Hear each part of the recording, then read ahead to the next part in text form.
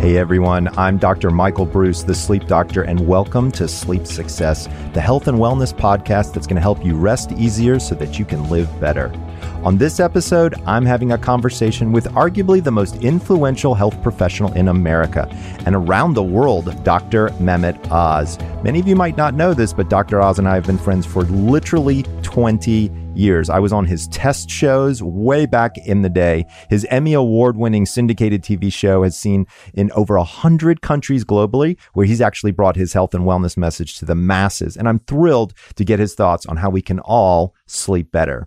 But first, let's go to the wake-up call.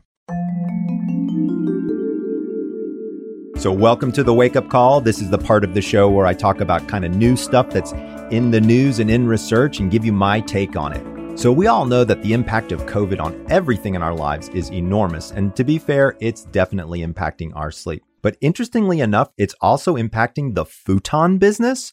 Yep, that's right. Gold Bond Mattress Company that makes futons has seen a 25% growth since April. The combination of kids not going to college and maybe young adults having to stay at home has been a boon for this industry. So what do I think about sleeping on a futon? Here's the bottom line. When you're 18, 19, 20 years old, your body can sleep on a whole host of surfaces. To be fair, I had a futon when I was in college and I loved it. I really didn't require the amount of back support that I kind of need now. I wasn't as interested in the materials or the construction of the mattress at the time, or rather the futon at the time. But is it a good option? Absolutely. It's a good cost-cutting option for folks out there, especially for college kids, because those things can convert from a couch to a bed pretty easily. I've also seen some breakthrough news relating to insomnia drugs. Now, you guys know I'm not a huge fan of pharmaceuticals, but at the end of the day, there are definitely a need for sleep pharmaceuticals for many people out there. And the United States has now become the first country where the insomnia drug Dayvago is actually available. This is the first FDA-approved insomnia drug with safety data over a 12-month period. The recommended dosage is, I think, around 5 milligrams before bed, and then at least 7 hours planned before waking to be able to take the medication. So, what do I think about another insomnia drug? It's interesting because people always ask me all the time. They're like, Michael, do we really need any more insomnia drugs? Yes, we do. Why do I think that? Here's what's interesting is when you look at insomnia drugs in general, it's much more of what we call a shotgun approach. The drugs will cover most areas of the brain and just make you feel relaxed and sedated.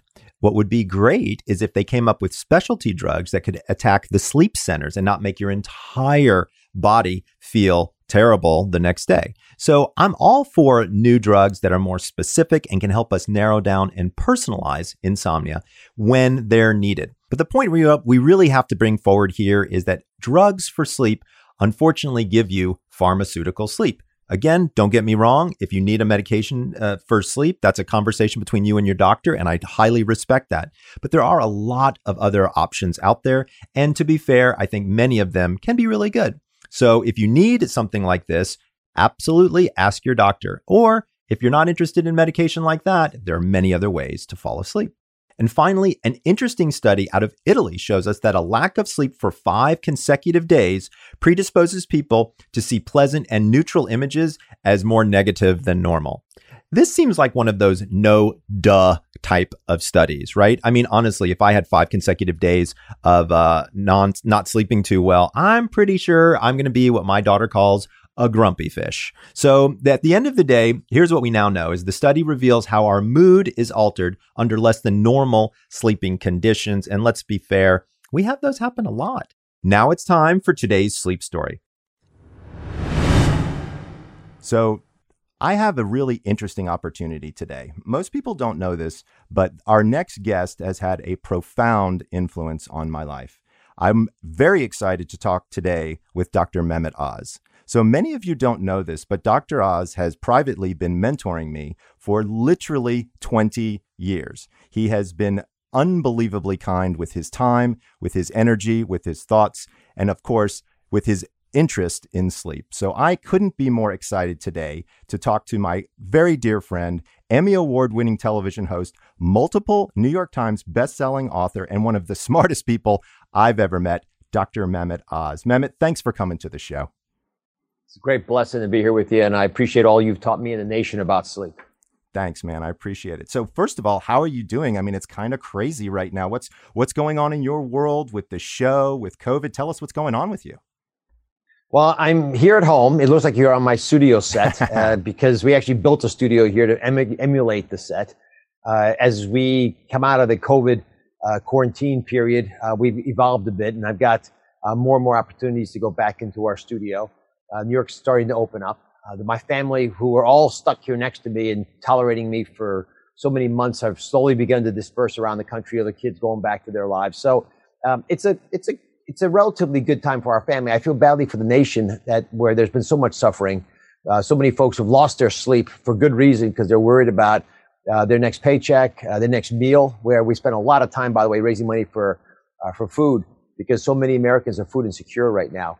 But at its highest level, there's also an opportunity for us to evolve and grow as a people. And I'm reading a lot these days because I can't go anywhere. So it does open up some time to be by yourself and to educate yourself. You know, it's pretty amazing. I feel like the same thing, you know, that this has been almost a pause button for me and then given me the opportunity to look inward and be able to feel purposeful. You know, one of the things that you taught me very early on is, you know, never be ashamed of your education. And never be ashamed of, you know, correct information. Talk about it, educate people, get people informed. And I feel like that's something that we've both had this wonderful opportunity to do kind of during COVID, which has just been difficult. You know, the fear of the unknown is certainly what's the most stressful for so many people out there. Obviously, that stress can impact sleep, things like that. What kind of thoughts or tips or ideas have you been able to discover for you, for your family, for your friends during sort of the quarantine? Has anything hit home for you that you might have changed or doubled down on? Well, I pushed myself to look a bit more into the collective unconscious, which is not some esoteric concept, but I've always struggled with faith and religion and what is it that makes all of us crave some deeper connection. It also, I think, is the remedy for a lot of the pain that is felt by so many Americans when they feel disconnected from each other. So I've been reading a lot of Jung, but along with that, lots of other books. A book called Caste, by the way, which is a great read that Oprah recommended to me. I gave it to my entire staff this year. It's a very different way of talking about race in America. Very well-researched book. But to the point you made earlier, you know, having the facts right and a vocabulary that allows you to speak to it is a huge value, and that's what you and I both try to do, is to not just open people's eyes to the science of what's going down, but also to give them a reference so they can actually deal with the challenges that are, you know, deep inside of us. What are the archetypal issues and struggles that are happening subconsciously? Many of them during our sleep, by the way, as we dream, they can become evident. And how do we help that come to the surface so it helps us deal with all the other challenges that we're having difficulty processing while we're awake? Well, so first of all, I can tell you've been reading some Jung because that's absolutely talking about the unconscious and talking about dream work. I also, for all of those out there listening, in a couple of weeks, we've actually got a dream researcher coming on who's a Jungian scholar. So right up your alley, Mehmet. I'm going to send you that podcast. I think you're going to enjoy it quite a bit. You know, one of the things that is so cool about this show is I get to talk to a pretty wide variety of people about their professional and personal journey. I, of course, know a lot about your professional and your personal journey, but a bunch of the listeners may not. I want to talk a little bit about your path and maybe the role that sleep has played in allowing you to be your best. Maybe we go back to med school and your start as a doctor. I mean, let's be honest, dude, sleep is pretty hard to get a hold of when you're a surgeon, right? Well, you're taught that it's a sign of weakness. Oh. You're able to function for days on end with inadequate sleep, and you power through with whether it's caffeine or stretching, or you find your tactics. But like military training, the belief is if you can do it when you're exhausted, then you can do it when you're not exhausted even better. Not always the case, by the way. But I remember falling asleep on the gurney that we would take the patient to the OR with, and while the staff was getting the patient ready for the open heart operation I was about to do, I'd go lie in the gurney outside at 2 a.m. and sleep for an hour and a half. And those tactics got me through my residency in my early years as an attending at New York Presbyterian. These days, that's not allowed anymore. A bunch of smart rules were made that prevents that kind of behavior. But it taught me to respect sleep and how important it was. I was so much more creative when I slept. I was certainly easier to be around. And I understand why there's some training that might require you to be sleep deprived, because there are times when you may have to function without adequate sleep. and you're trying to save someone's life or your own if you're in the military, for example. But net, if we can work on our sleep, it is the most underappreciated opportunity to be healthy. I mean, my goodness, when you sleep, you're not as hungry. When you sleep, you don't crave carbs. When you sleep, you don't get hangry as often. So you're not medicating yourself with food, and that's just with food. I mean, you perform better in the athletic field. You can exercise more likely. You definitely enjoy life more.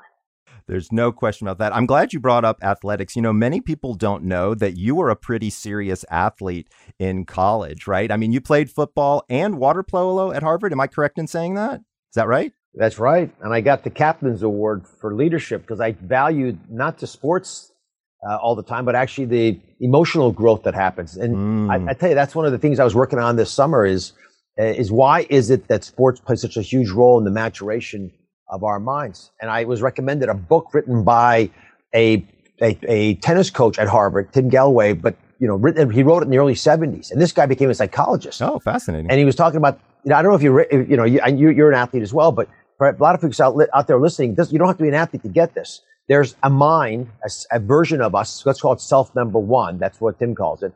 That is your ego, right? And it's judging you all the time and is telling you things. Sometimes they're true, usually they're not. It gets pretty noisy in your head, and it gets in the way of your body performing. And that's true if you're playing a musical instrument, talking to a date at dinner, trying to connect with your kids, or trying to hit a tennis ball. And the book is actually called The Inner Game of Tennis. I've heard of this book. Yes, this is a super famous book. It's a super famous, but sort of forgotten. And right. A brother-in-law gave it to me. And you think, okay, well, I mean, do I really run and read about tennis? The book is not about tennis. It barely talks about it. This book is about how to perform using tennis as a metaphor. And I'll give you one good example. The most important thing in tennis, like most things in life, is to watch and listen to the ball. And sometimes that ball, like the golf ball, is not even moving and you have trouble hitting it, right? But the reason it's important is because it allows you to focus on one thing, not 15 things, no matter what your mind is whispering to you about how bad you are, incompetent, you didn't bend your knees, you bent your knees too much. It doesn't matter, right? You got to watch and listen to the ball whizzing at you. And this is important. While you do that, it empties your mind.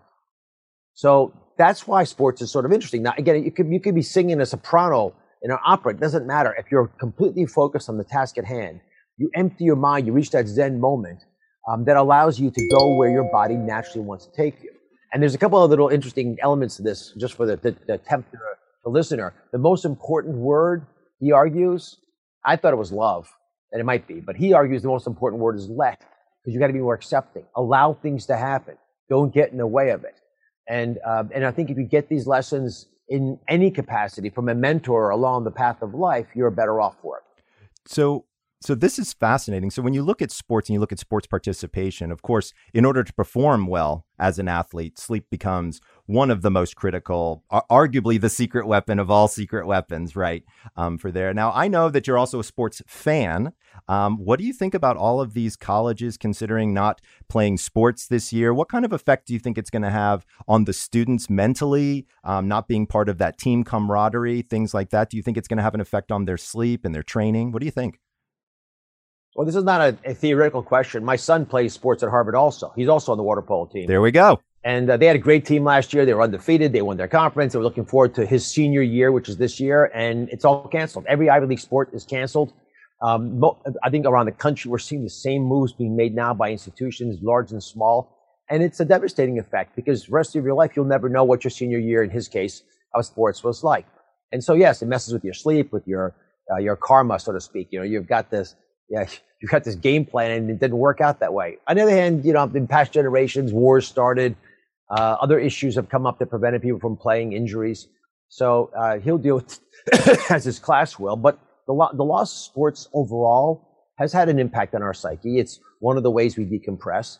And I think for a lot of minds, not just male minds, female minds as well, there's a value of having sports as metaphor where you can sort of look at the battles of life, the archetypal stories that we all try to identify with. Yeah, absolutely. You talk about transitions, transitioning to college, transitioning from sports. You've made a lot of different transitions in your universe, like transitioning from being a doctor to really being an educator, being more in the media. Of course, you're still a practicing surgeon, but what did you think about that transition? How did that affect your schedule? And I mean, I know, you film at least 2 shows a day. So how did that start affecting your sleep? Because I remember those test shows, man. I was there with you.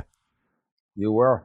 I sleep better now than I ever have. I worked at it. Didn't happen by accident. I used a lot of your tips, built sleep hygiene tools for myself, focused on everything from the light to the bedding to the ritual that I went through. Even the lights in the room became important, and all that's part of the reason I sleep so deeply. Now, I had a good role model. My wife is an uber sleeper. She is. That woman can, she can, 9 hours, nothing bothers her. And she wakes up rested. All of the kids sleep well. Clean conscience. So I was a good sleeper as a young person, but I wasn't allowed to sleep because of the training and the like. The show transition actually helped my sleep because I could sense when I was tired. It's not just visible on your face when you're, high definition HD cameras picking on you, but you have to be able to listen as a talk show host. I mean, it's critical to our success, and it's hard to listen really to hear somebody if you're tired. You're trying to just get past their answer to your next question, or frankly, you're so exhausted you'd rather be in bed than listen to what they're about to say. And that's not a good way to interview people. It also hurts your ability to hear what your creative staff is trying to teach you. Because we all have blind spots, and we need our team members to be able to identify those and help us with them. I couldn't agree with you more. That makes a lot of sense. It sounds like there was a time in your life where, whether you liked it or not, sleep was maybe available, maybe not. Then when you've transitioned now, it seems like it's become a greater importance to you as well. I know we've seen some really interesting stuff on the show before. Do you have any thoughts or ideas about some of the weird stuff that we've seen on the show historically that was pretty surprising to you from a sleep perspective? Well, I always expect the sleeping pills to be more impactful than they have proven to be, and for long term. And I mean, I think they work well short term as they're designed to be used. Doctors prescribe them appropriately usually, but some consumers think, hey, you know what? I just can't sleep. I need a sleeping pill every day. And it's a bad habit to fall into. It doesn't work as well as a lot of other tactics. It's also basically painting over the cracks in the foundation of your well-being if you can't sleep. If you're not able to get the restful sleep you need, there's something causing it. It could be a medical problem, sleep apnea, restless leg. It could be a psychological issue. The anxiety we spoke about earlier in that tennis book could be influencing you. But something's going down that you got to deal with. And medicating is probably not the right way to go. And as a physician early on, I didn't appreciate that because most of the time I was dealing with the anxiety of the upcoming heart surgery, not the fact that you're dealing with the anxiety of life. And complexity management, which is what usually causes that anxiety, is not something you want to treat with a pill. Complexity management is best dealt with by developing strategies to manage the complexity. Right. Now, you've always been ahead of the curve in terms of looking at new medicine, the future of medicine. One of the things that you and I, every time I'm on the show, we're sitting in your office having lunch and we're talking about what's new in sleep, what's the next new thing. I know you've done some pretty interesting things. You've been involved with light. You've been involved with sleep tracking as well. And I know you've also got some interesting ideas surrounding wearable technologies. I believe you work with a company called Sleep Score. You and I worked there together for quite some period of time. Why don't you tell our listeners a little bit more about your interest in sleep tech, kind of some of the things that you've learned and why it's become so important? Well, in heart surgery, when I'm operating, there are numbers and sounds that define every aspect of the process. So the beeping sound is actually the oxygen saturation of the patient. So if it's beep, beep, beep, that means the heart rate's going at that pace, and it's a high-pitched sound, which means there's plenty of oxygenation. If it's going boop, boop, boop, that's a really slow heart rate without a lot of oxygen. And everything in between is a clue to me. So it's just auditory. And that doesn't even include the eye visual cues where I've got a dozen numbers that tell me exactly how you are doing. The pressures in your left heart, the pressures in your right heart, the filling pressures of the heart. Every nuanced element of the EKG, that pattern means something to me. The pattern of the artery pressures in the lungs. All these things are, which we're trained for a decade to understand how to interpret those things. You go to sleep and the question is, do you sleep well? And it's a binary response that's made by someone who doesn't know what good sleep is sometimes because they haven't had a good night's sleep in so many years. And there's not a lot of clues that would help a layman basically like me interpret your sleep. So you have, because you're an expert in this area, dozens of questions that you can ask to tease out the subtle reasons why you're sleeping or not sleeping. Do you have trouble falling asleep? Do you wake up too early? But I have been impressed by the ability of these newer technologies. Sleep Score is an example of a pretty cool one that can look at your sleep throughout the night, And because it's a phone app, it's easy to, download on your phone. It's free. You turn it on and it watches you sleep, basically like a sonar system, all right? Like a dolphin looking at you sleeping and identifying whether you're moving a lot, do you have sleep apnea, what's the depth of your sleep, the cadence of it, all the clues that then experts can look at and say, you're this exact kind of sleep problem. Right. That might benefit from treatments ABC versus treatments FGH. Right. Yeah, it's pretty amazing when we actually use assessment tools to help us assess things like sleep, that we can personalize sleep a lot more. One of the things I agree with you, historically, we always thought about it being binary. It was either good sleep or bad sleep. There really wasn't a whole lot in between. Now we're learning that there are many flavors of insomnia, as an example, right? There's the I can't fall asleep, I can't stay asleep, I wake up too early, insomnia due to anxiety, due to depression, due to pain. It's really becoming better out there. And I also agree with you. It is pretty interesting to me that the sleeping pills don't work better.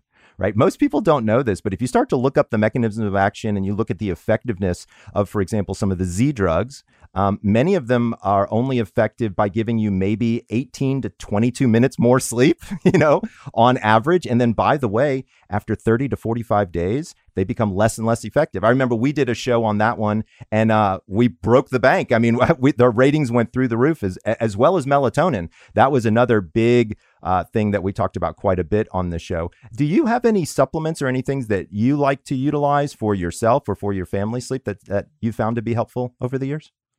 Well, melatonin does help, especially for time shift problems. For jet lag, for sure. That's not just jet lag, but also if on a weekend you sleep later and you got to get up early during the week, it can help because you basically flew to a different time zone to sleep 2 hours later on Saturday and Sunday. But I actually like teas a lot. Oh, tell me. And cinnamon cardamom is the tea I normally have at night. I try to eat my dinner and finish everything by 8:30. Okay. So for a couple hours before bedtime, I don't have anything that I eat, but I will have a tea.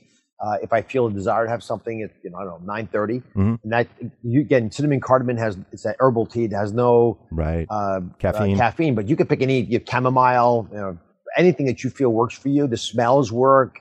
I don't add a lot of calories to it. It's just a pretty simple little a tea that most people can get into their ritual, and that sort of signifies to me that it's getting late enough that I'm probably going to be thinking about sleeping. And psychologically, especially if I saw a bright light early in the morning, about 16 hours later, which is roughly 10 o'clock, I'll start to feel tired. I can force myself to stay up later, but wouldn't it be great just to turn off the lights at 10:30 and go to sleep? Yeah, exactly. So your ritual is you definitely have tea. What about anything that you do right before bed? So like as an example for me, one of the big things that I do is in my head, I do a gratitude list. Just in my head, I just think about 3 or 4 things that I'm super grateful for.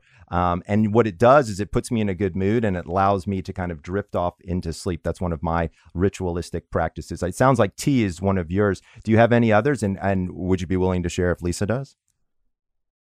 I don't think Lisa does. She's just a solid sleeper. Enjoys life.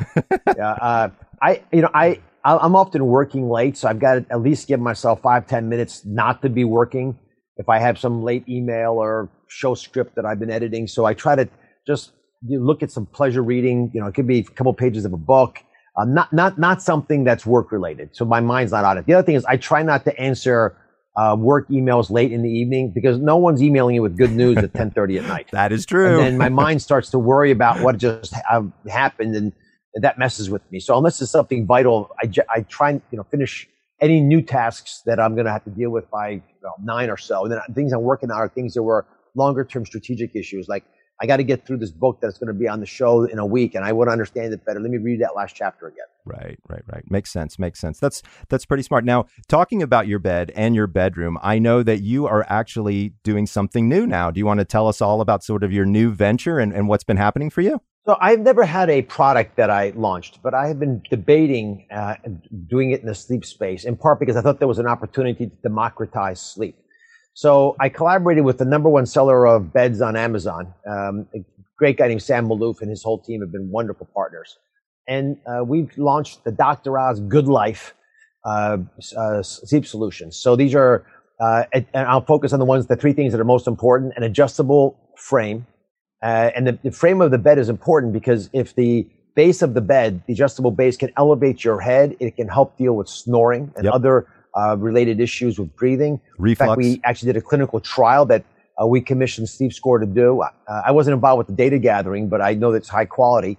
And the team that did the research has actually had a paper accepted at one of the biggest sleep meetings that, again, presents the fact that this tool allows, with head elevation, for people to snore less, sleep better, and actually allows their partners to sleep better, which sort of makes sense because if your partner's not snoring, you'll sleep better.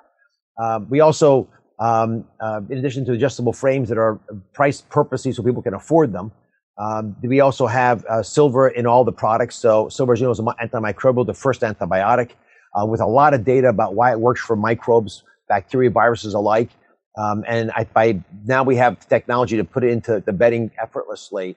It can be part of the solution. And I'll tell you the real idea that my wife wanted, and we've been able to satisfy her curiosity, is I love down pillows, but people have problems with the ethics of down pillows because sometimes you sacrifice animals to collect the down from the geese, and also you have issues with allergies related to the down as well. So we made an engineered down, which is synthetic material but feels like real down. And the technology here is really cool. And again, much more affordable and long-lasting and hypoallergenic. So those are the three main pillars of ideas I want to mention. But the bigger concept is, of all the things that we look at that help us sleep, bedding is one of the most important. And if you can't afford good bedding, then sometimes you can't get the sleep that you deserve. These technologies now have matured to the degree that you actually can maximize your opportunity to sleep just by making your body more comfortable. So whether it's restless leg or back pain or the story I discussed earlier, kick the tires on sleep solutions. The Dr. Oz Good Life solution is a powerful one, but it should also awaken you to the possibility that you can't overlook your bed. Yeah, I think so first of all, you know me, I believe that sleep is a performance activity, right? And so I'm a runner, and if I've got the right equipment, I run faster, I do better. And so I believe that sleep is exactly the same way. I am excited to learn more and see more. And I love the idea that you're getting out there and teaching people more about how even something as straightforward as bedding can have a dramatic effect on your sleep.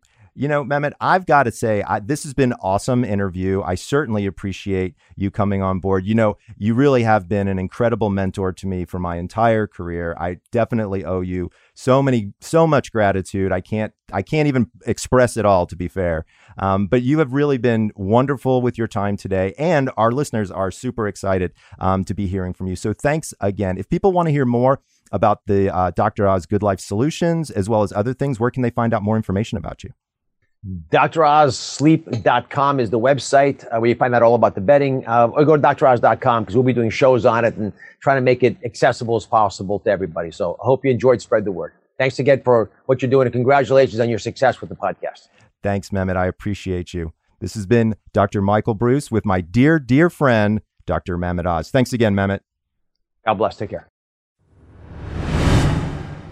You know, every time I hang out with that guy, I learn something new. I'm always enjoy my time spent with Dr. Oz because he really definitely thinks forward. In this episode, what he taught me for sure was always remember your surroundings. Always look around you. What's going on around you, and how can that affect such a fundamental aspect of your health like sleep? I love the fact that he is so dialed into self-awareness. I love the fact that he was thinking about dreams and dream work. Remember, we're going to be talking to a dream research expert coming up soon. He's also very thoughtful in terms of supplementation and his interest in why don't sleeping pills actually work better than people think they do. So I think that one of the things that Dr. Oz has taught me historically about sleep is, number one, he gets it. It's important. Otherwise, why would I have been on the show 39 times? Number two, I think his own sleep is something that's important to him as well. I think we've had a wonderful conversation with my dear friend, Dr. Mehmet Oz. And now let's get to the mailbag. So the mailbag is the part of the show where everybody emails in awesome questions, and hopefully I can answer them on the fly and we can get people some more information about the great sleep that they're looking for. So our first question comes from Charlotte from the Bay Area, and she asks, Dr. Breus, what is the best temperature for sleep? You know, this is a question that I actually get asked quite a bit. Now, remember, Sleeping in the cool is always better than sleeping in the warm. And yes, we are in the middle of the summer months here. So anything that you can do to keep your temperature cooler is going to be better. Hold on a second. What if I make my room like a meat locker? Is that a good idea? Well, maybe not. There's actually was a study done approximately 2 years ago that re-examined looking at temperature for sleep. It turns out that it's not just the temperature, but it's also the relative humidity that turns out to be an incredibly important aspect for your overall sleep. So you should be putting your sleep temperature somewhere between 65 and 75 degrees if you can in the evenings. Or better yet, if you happen to live at sea level, open up your windows and get some fresh air. It turns out that this study showed that people who are living at or close to sea level, if they opened up their windows and got some fresh air, that actually helped their sleep tremendously in the evenings. So what I would tell you to do is the best temperature for sleep is somewhere between 65 and 75 degrees. If you want, keep your feet out from under the covers. That can also help with sleep. But if you're a person who really likes to be cozy, you might want to throw on some socks.